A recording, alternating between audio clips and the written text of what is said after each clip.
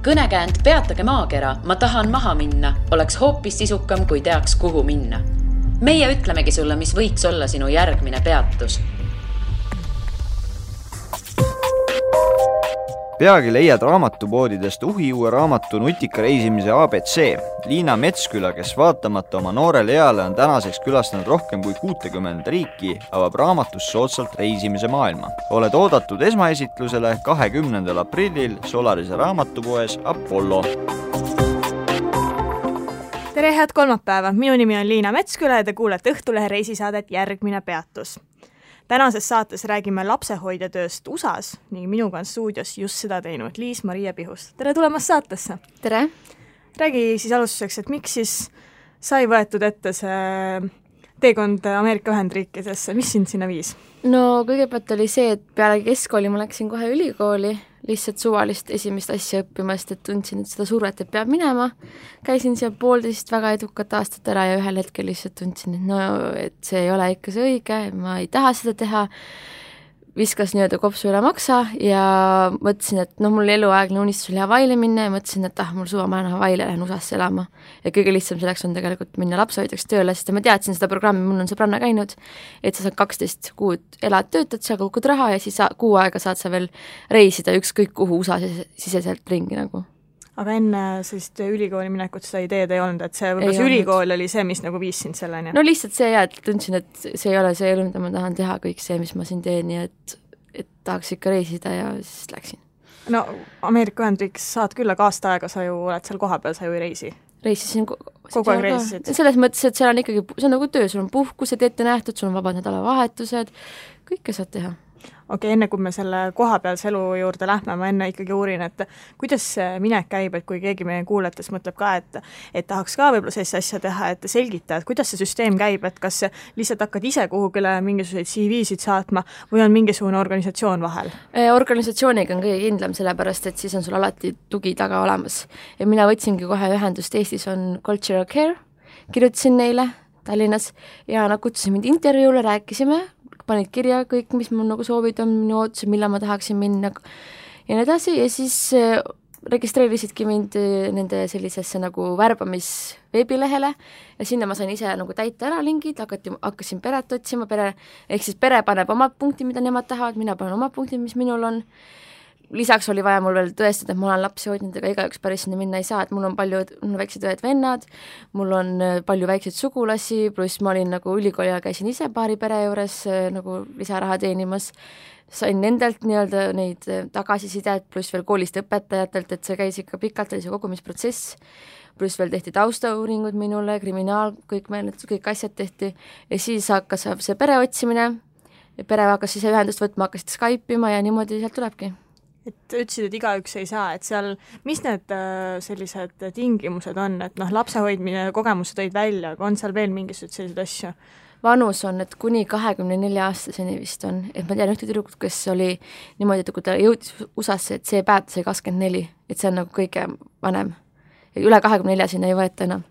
Ja ma ei tea, kas alampiir on vanus, äkki ma arvan, et 18 peaks ikka olema. Ilmselt 18 on, jah? Ja. Aga muud nagu ei ole. Et poisse, tüdrukuid, kõike. Okei, selles mõttes ei ole ainult selline tüdrukute teema. Tegelikult või vabad näiteks, kui sul ongi USAs elada ja sul on peres näiteks 2-3 poissi kasvavad üles 10, 12, võib-olla 8, siis ongi ju tegelikult poiss au pair parem, sellepärast, et tüdruk ei viitsi päev läbi hakkad mängida. Okei, selles mõttes, et ma mõtlesin, et see on ainult selline tüdrukutele. Ei, seal oli ikka poisse ka. On neid palju, et mis su kogemus on, et kas või see teadmine, et kas paljud poisid mõtlevad, et võiks minna no ikka tüdrukute ülekaal on, ma pakkus kuskil 85-90%.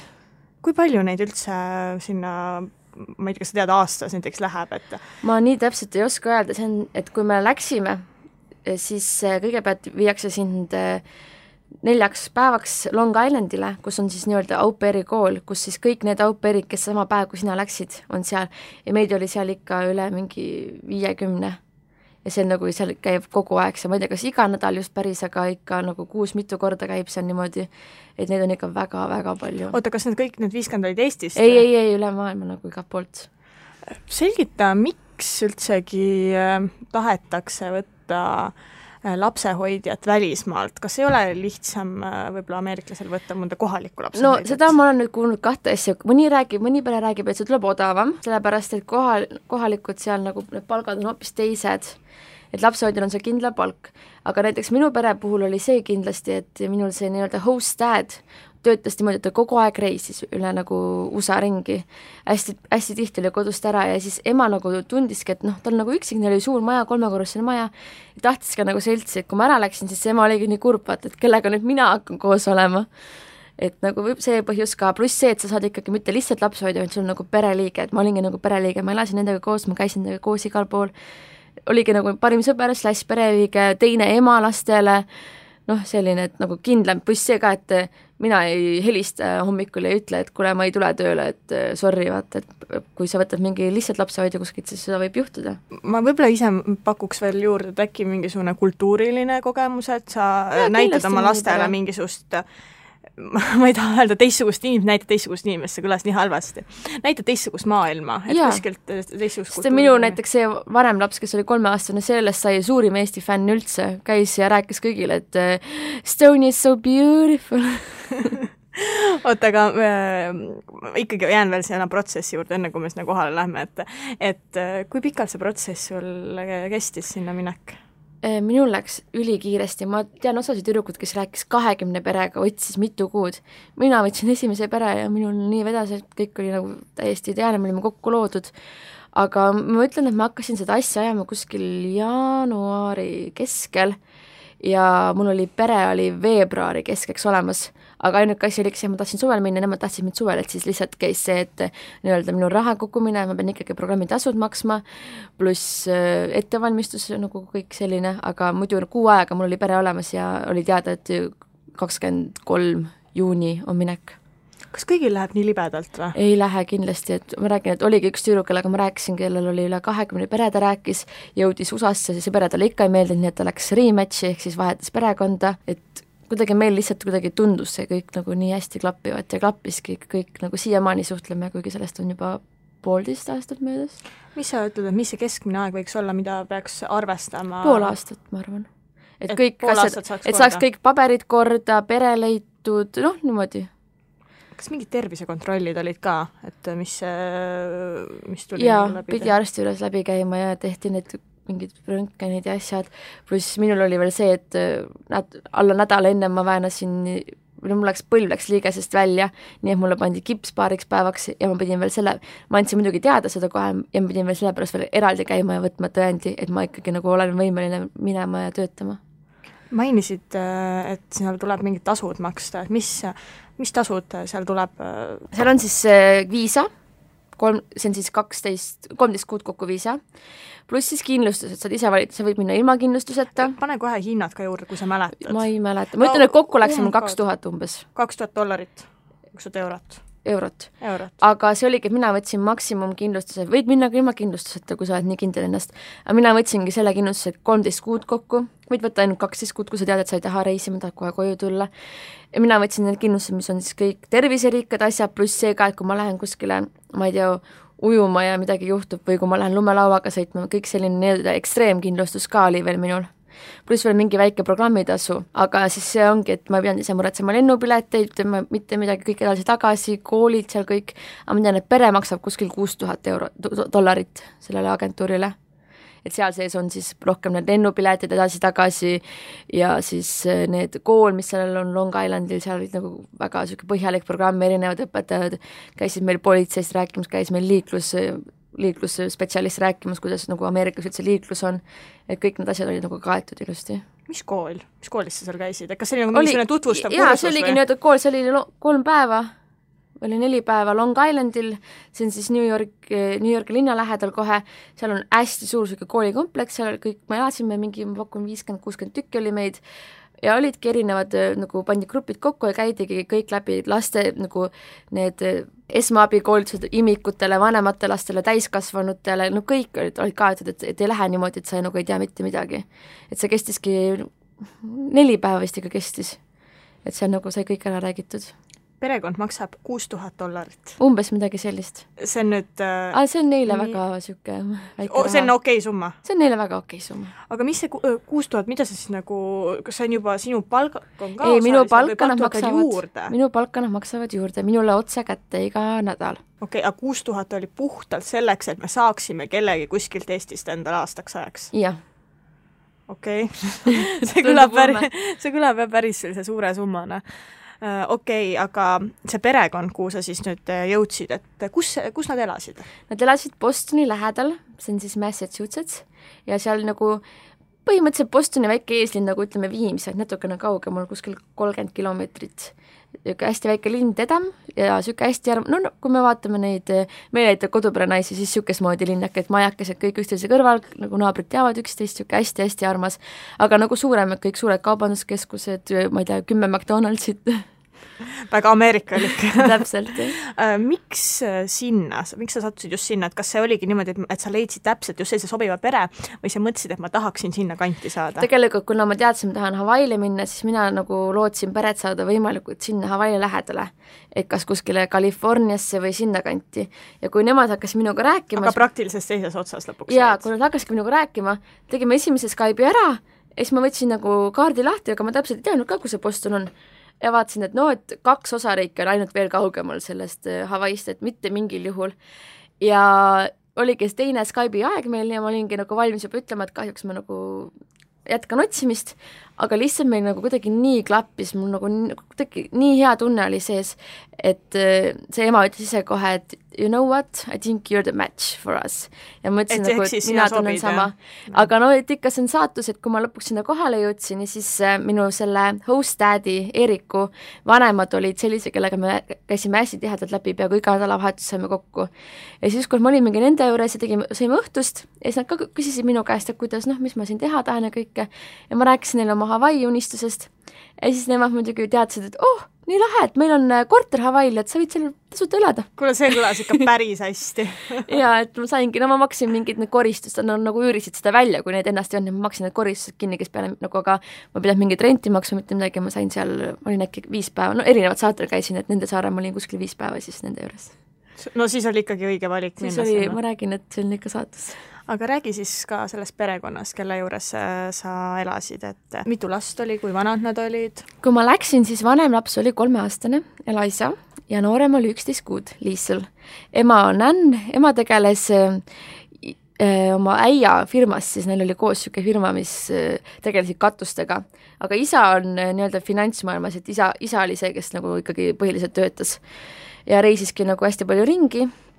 Lapsed olid hästi nunnud, Liisel muidugi kõndib, mina nägin Liisel esimese samme pealt ja hästi armsad, hästi toredad, väga hästi kasvatatud, et ma kartsingi seda, et et äkki lapsed vaatavad, ikka on näinud neid filme, neid seriaale USA-s niimoodi, aga minu lastel oli nagu kogu kasvatus käinud läbi armastuse, kõik seletati läbi armastuse ja oli muidugi jonnimisi selliseid, aga mitte midagi halba, mitte kunagi, kõik oli nagu väga hästi, me hakkasime kohe väga hästi läbi saama. Mida sa lastega pidid tegema, et kas tõesti, pisikene 11-kuune, kõik igasugused mähkmete vahetused, kõik asjad? Kõik, kogu komplekt, lasteaed, seal oli nagu nii-öelda, nad käib nagu koolis, neil on nagu selline süsteem, et kõigepealt on preschool, siis on lasteaed ja siis on nagu kool.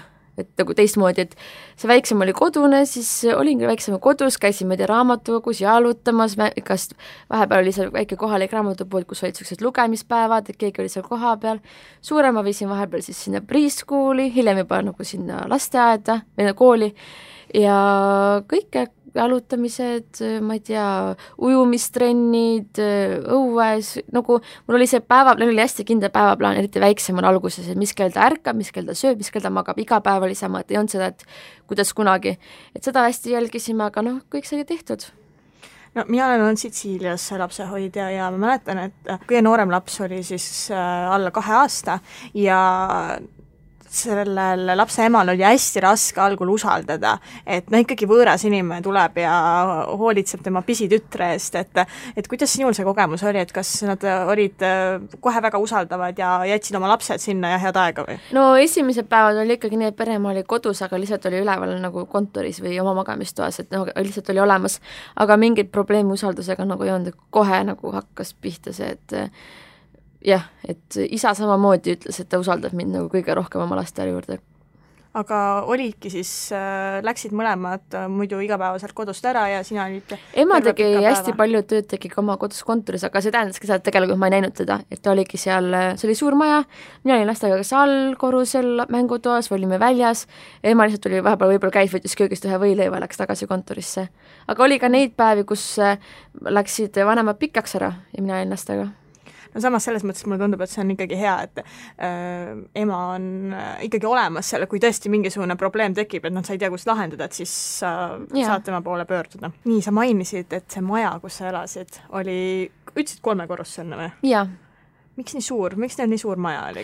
Nende jaoks oli see väike maja, nad seal ikka rääkisid, tuleb teha juurde ehitist. Aga neil ongi, Ameerikas ongi juba põhine see, et ei ole mitte köök, elutuba ja magamistoad, vaid on nagu köök ja siis on see köögi, see, kus on pere igapäevasöögid, pluss siis on söögituba, pluss on telekatuba, pluss on siis natuke peenem tuba, kus nagu külalisi vastu võtta ja selline, natuke uhkem, pluss peab kindlasti olema vannitubasi rohkem kui üks. Ja et külalistel on kindlasti vannituba anda ja siis veel ühele inimese teisele. Ja nende maja oli hästi armas, nende maja oli üle 100 aasta vana, see oli nagu ka igast seal kohalikes nendes raamatutes, üldse see linn on üks esimesi linnu Ameerikas tegelikult, kuhu siis need Briti kolooniad algul läksid ja see tegelikult see maja oli hästi ta oli nagu selline suur, aga kõik toad olid läbikäidavad, sellepärast et vanasti ei olnud neid koridore, et see oli nagu liiga külm, see oli nagu külmakodu oli koridor, siis oligi kõik toad olid läbikäidavad niimoodi. Mis tuba sinul oli, et mis sulle anti? No see 3 korruse tähendab seda, et pööning oli nagu välja ehitatud, et mina elasingi põhimõtteliselt pööningul, terve see oli minu oma, et seal läksid üles, see oli siuke ala, kus ta oli lihtsalt nagu hoidsid asju, oli minu vannituba ja siis oli minu magamistuba ja väike garderoobi osa. Et selles mõttes, et selline piisav... ja see oli nagu täiesti privaatne, et keegi teine 3. korrusel ei käinudki. Vähemalt see ei olnud läbikäidav, ma saan aru. See ei olnud läbikäidav, see oleks natuke halbanud. Oleks natuke kummaline tõesti olnud. Kuidas lapsed sind omaks võtsid? Väga hästi võtsid. Kiiresti? Väga kiiresti, ma arvan, et see oli esimene nädal, kui Elisa tuli minu juurde ja ütles, et Elisa oli nüüd see 3-aastane? See 3-aastane ütles, et ma tahan sulle öelda midagi, ma ütlesin, no ütle ja siis tuli ja sosistas mulle hästi arglikult kõrva, et I love you. Nii armas. Mis sa rääkisid enne, hakkasid rääkima selle kohta, et ta rääkis kõigile, et sa oled Eestist pärit või mis? Jaa, ta tahtis kogu aeg, et ma räägin, näiteks ta oli Eestist pilte ja kui ma käisin New Yorgis ja käisin seal Eesti majas, ma tõin sealt Eesti leiba kõike, kui ta seda Eesti leiba sõi, ta oli nagu wow, Estonian bread, wow. Ta on nagu kõige suurem fänn Eestis ja ma tean, käisid Puerto Ricos perega, mina läksin siis oma puhkusele ja siis Elisa oli sõitnud seal takso peale ja siis oli vaadanud ringi ja oli öelnud, et wow, so beautiful, almost like Estonia. Et tema oli ja suurim ja siiamaani ma saadan talle, teab näiteks Lottest teab kõike, ma olen talle saatnud talle Lotte mänguasju, pustlasi kõike ja ta on nagu nii õnnelik, pluss Eesti kommid on nende lemmikud, vanematele meeldib ananassikomm, need see hullud oli ikka saadan neile. Kuidas sa seal siis Eestit tutvustasid, et sa muidugi sa Eesti majas leiva toomist rääkisid ja aga nagu mida sa Eestist rääkisid? Eks nad olid oma töö seal Wikipedias läbi teinud, et kohe hakkasid rääkima minuga Skype'ist ja kõigest, et no ikka siuke vaikselt niimoodi, mingit faktega ei teinud ma niisugust väga tutvustusõhtut, aga no ikka vaikselt ja niimoodi. Kas nad... Laulupeost kohe, sest kui ma läksin, siis kohe oligi Eestis laulupidu, siis sellest rääkisin palju, näitasin videosi ja nad olid väga vaimustuses. Kas nad enne teadsid, et Eesti on olemas, sest tihtipeale ei teata ju seda? Või mida nad teadsid? Nagu? Kuna Ann on töötanud ka moemaailmas, teadis kohe, et Carmen Kass on ju Eestist. No ja, siis ta ikkagi nagu teadis. Pluss see Boston on nagu üks kõige haritumaid kante USA-s, sest seal on kõik need ülikoolid, MIT, Harvard ja nii edasi, et ikkagi kui ma kõigiga nagu niisama küsisin, ma ütlesin, et Estonia, siis kõik nagu midagi teadsid. Kes teadis presidendi nime, kes teadis, et endine Nõukogude Liit, midagi ikka keegi teadis. Jah, selles mõttes, kui nad ikka teavad presidendi nime, siis on päris hästi. Üks inimene ja teadis, aga tema töötas nagu sõjaväes niimoodi, et sellepärast, et muidu on tihtipeale välismaal ju see, et inimene vaatab vastu, et mis nähtus Eesti veel on. Jah, aga ei, sellist asja nagu väga ei olnud. Üks inimene keegi küsis, kui ma ütlesin, et I'm from Estonia, siis küsis Washington, Estonia. Aga ülejäänud nagu teadsid, isegi mingi poemüüjad kuskil küsisid, et äge aktsent, et kus sa pärit oled Eestist? Jaa, friend from Estonia, päris palju oli niimoodi. Päris hästi. Yeah. Nüüd ma küsin su palga kohta, mis on ikkagi raha, on ikkagi huvitavam teema. Kui hästi makstakse lapsehoidjale? Ametlikult on nädalas 196 koma midagi, aga mina sain 200 kätte. No see on üldiselt tehaksegi nii, et nad ei hakka neid sente maksma. Iga nädal saab $200 kätte, see on siis kas annab sulle sulas või tšekina ja see tähendab seda, et sa ei maksa sealt ära mitte mingeid üüre, toitu, mitte midagi, see on lihtsalt puhas tee, mis ise tahad raha. Täielikult taskuraha? Täielikult tasku, ehk siis see teeb juba $800 kuus. Ja see jääb kõik sulle kätte, see on umbes sama euro ja dollari kurss on nagu sama umbes. Ja kui on puhkus, siis puhkus samamoodi on, et kokku oli aasta peale 14 päeva puhkust ja samamoodi makstakse see 200 sulle välja, mitte need lihtsalt mine puhkusele raha ei saa. Kas $800 on selline nagu selline hea raha, mida saada seal USAs või on ta natuke vähe võitu? Kuidas sa nagu hindaksid mina seda? Kui eestlane, mina olin väga õnnelik selle raha üle, aga mul oli näiteks üks oli sealt Rootsist, minu elas samas kohas, tema oli jumala paanikas, kuidas on võimalik siukse rahaga üldse ära elada, et siin ongi, kuidas keegi on harjunud enne me olema. Ei no jaa, selles mõttes, et kui me praegust nagu jätame selle Eesti ja Rootsiga võrdluse kõrvale, kui me lihtsalt räägime seda, et seal Ameerika Ühendriikides, et kas saada kätte $800, see, mis sulle kätte puhtalt jääb, on see selline okei? Jaa, sellepärast, et olen seda nagu teha, mina käisin ikkagi reisisin, aga mitte mingid kallid reisi, ma tegin neid couchsurfinguid ja Airbnb-d, ainult ühes kohas oli vist hotellis, ainult ühe öö ja vaatasin ikka busse nagu võimalikult ruttu bussipilet ära osta, rutem sa ostad seal bussipilet, seda odavamalt sa saad ja lennu samamoodi jälgisin, otsisin ja riided, DJ Maxx ja sellised kohad, et kus on nagu väga odav shopata võrreldes just nagu kas või Eestiga. Ja me ei käinud kuskil fancytes restoranidesse sõbrannadega söömas, vaid ikka väikestes kettides ja see on tegelikult väga okei summa minu arust. Aga tagasi ma tulin muidugi nii, et mul ei olnud mitte sentigi taskus, sest ma läksin pika reisile. Aga samas olid sul kogemused ja elamused, mis on et seal ongi paljud tüdrukud koguvadki terve see aasta aega raha ja mitte midagi ei tee ja lähevad siis koju ja neil on nagu raha taskus. Mina mõtlesin, et ma lähen parem koju, nii et mul pole sentigi ja siis elan ja näen seal kõike, mis võimalik. Sa mainisid sõbrannasid, et selles mõttes toimus ka seltsielu?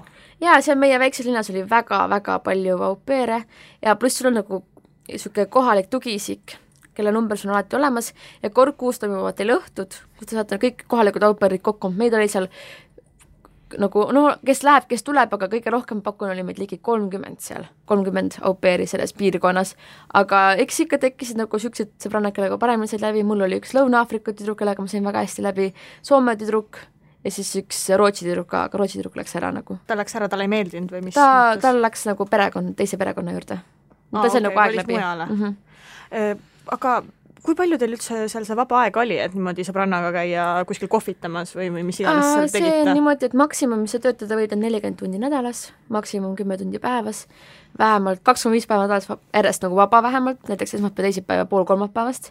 Kuule, aga see on ju parem isegi kui Eestis ju. Ja, pluss kindlasti üks kuu vähemalt üks nädalavahetus vaba. Et muidu ikka nädalavahetustel oli olenebki mõni perekond oli, et iga nädalavahetus vaba, aga minul oli nagu hästi tihti nädalavahetustel tööd. Aga meil oli näiteks see mõnus, et talvel me sõitsime iga nädalavahetus, sõitsime mu hostad'i vanemate talvemajja, mis oli mägedes, ehk siis me käisimegi lastega, käisime lumelauatamas, suusatamas ja kõike seda, et siis ma ka nagu hoidsin neid. Ja suvel sama mõtleme, sõitsime nendele siuke, ka New Hampshire'is oli siuke nagu väike saaremaja, sõitsime sinna, võtsime päikest kõik, et ma sain nagu, kui ma oleks nädalavahetus vaba olnud, siis ma võib-olla nagu ei oleks kaasa viitsin minna, aga tänu sellele ma sain päris palju käidud ja nähtud veel. Nad ikka võtsid sind päris hästi niimoodi enda puhkustele kaasa. No sa ütlesid, Puerto Ricole ei võtnud kaasa, aga ja, muidu... siis ma läksin oma puhkusele. Ja näiteks oligi, et kuna me käisime seal mägedes hästi palju, siis mina nagu lumelauaga natuke ei olnud nagu kõige parema peal, siis nad kinkisid ka mulle jõuludeks nagu privaatsele personaalse koolitused, lumelaua need paketid, kõik väepiletid, varustused, kõik asjad, et mul oleks ka nagu lõpus midagi teha. Aga räägi enda puhkustest, et kui palju sul see puhkus oli, kas sa mainisid 14 päeva või? Aasta peale 14 päeva. Kuidas sa selle kulutasid, kas oli otse minek Hawaiile ilma midagi mõtlemata? Ei, Hawaii oli viimase selle lisakuu ajal mul. Esimene puhkus oli mul oktoobris ja ma läksin niimoodi, ma läksin bussiga New Yorki, olin ühe öö New Yorgis, sealt läksin bussiga Philadelphiasse, olin ühe öö Philadelphias, sealt läksin bussiga Washington DC-sse, olin seal ühe öö ja siis tulin bussiga tagasi. Et see oli siuke lühem, sest et siis ma ei olnud vaata nii kaua veel olnud, mul ei olnud raha veel kogutud, ma ei saanud väga kuskile minna. Et ma olin olnud siis terve suveperioodi pluss siis mõned kuud peale. ja teine puhkus oli mul märtsis ja siis ma läksin kohe nädalaks ajaks, läksin Miamisse, lendasin sooja. Ja siis viimane kuu aega, mis oli sul jäänud, lisakuu, kas see oli siis nüüd Hawaii'l? Või? Ei, see oli 22 päeva, no mina läksin 28 päevaks ja läksin täitsa üksinda, mitte ühegi sõbranna, mitte ühegi tuttavaga, sõitsin kõigepealt Los Angelesse, kus ma olin äkki mingi 5 päeva, sealt sõitsin bussiga San Franciscosse, kus ma olin 3 päeva, sealt sõitsin bussiga Las Vegasesse, kus ma olin ka 3 päeva ja sealt sõitsin tagasi bussiga LA-sse, sealt lennukiga siis juba Hawaii'le. Kas Ameerika Ühendriigid on unistuste maa? Jaa. Miks? No minu lemmikasi USA puhul olid ikkagi inimesed, kõik on hästi toredad, naeratavad sulle ja nad tahavad sinuga suhelda, see võib tunduda, et see on lihtsalt see, et hi, how are you? Aga see ongi nagu, minu jaoks oli see nii soe, et inimesed nagu reaalselt räägivadki, nad küsivadki, kus sa käisid, mis sa nägid seal nagu, ja see ei ole lihtsalt selline pinnapealne, vaid see ikkagi nagu, see on nagu suhtlus. Ja see oli minu jaoks lihtsalt nii soe, pluss see need võimalused, et sul ongi, see on nii suur riik ja sul ongi võimalik minna mägedesse, sul on võimalik minna sooja, sul on võimalik teha mingid kultuurilisi asju, muuseumid, koolid, kõik asjad. Oled sa seal uuesti käinud pärast seda? Jaa, olen küll. Ikka on see südames hästi soe tunne. Ja ma tahaks väga veel minna, et planeerisime reisi mehega, et ta on ka hästi palju USAs käinud ja me mõtlesime, et me ei tohi USAsse minna, me peame midagi muud ka nägema ja siis otsustasimegi Dominikaani kasuks ja kord. Miks peaks Ameerika Ühendriikidesse minema lapsehoidjaks?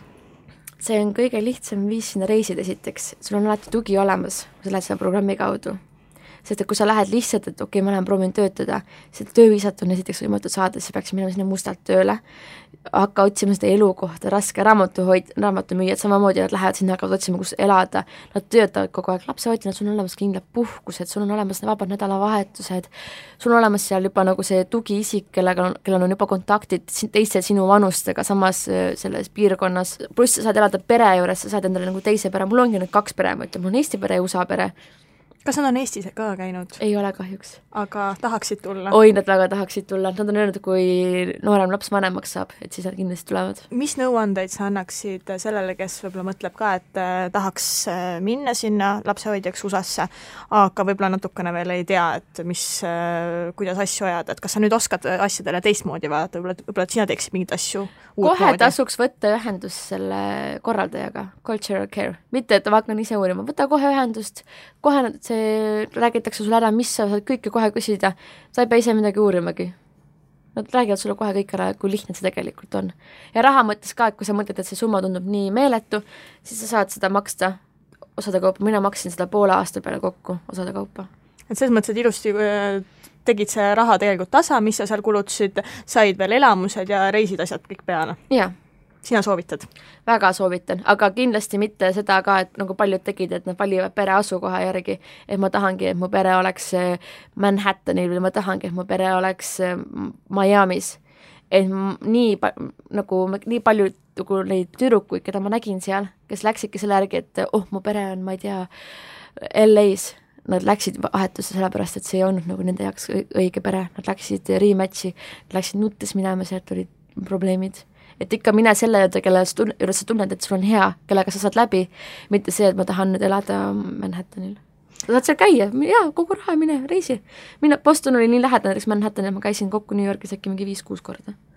See kõlas nii ilusasti. Aitäh, Liis-Mari, et tulid saatesse. Aitäh sulle. Järgmine peatus on eetris juba tuleval kolmapäeval. Kuula meid igal kolmapäeval Õhtulehest, SoundCloudist või iTunesist ja ära unusta meie podcasti tellida.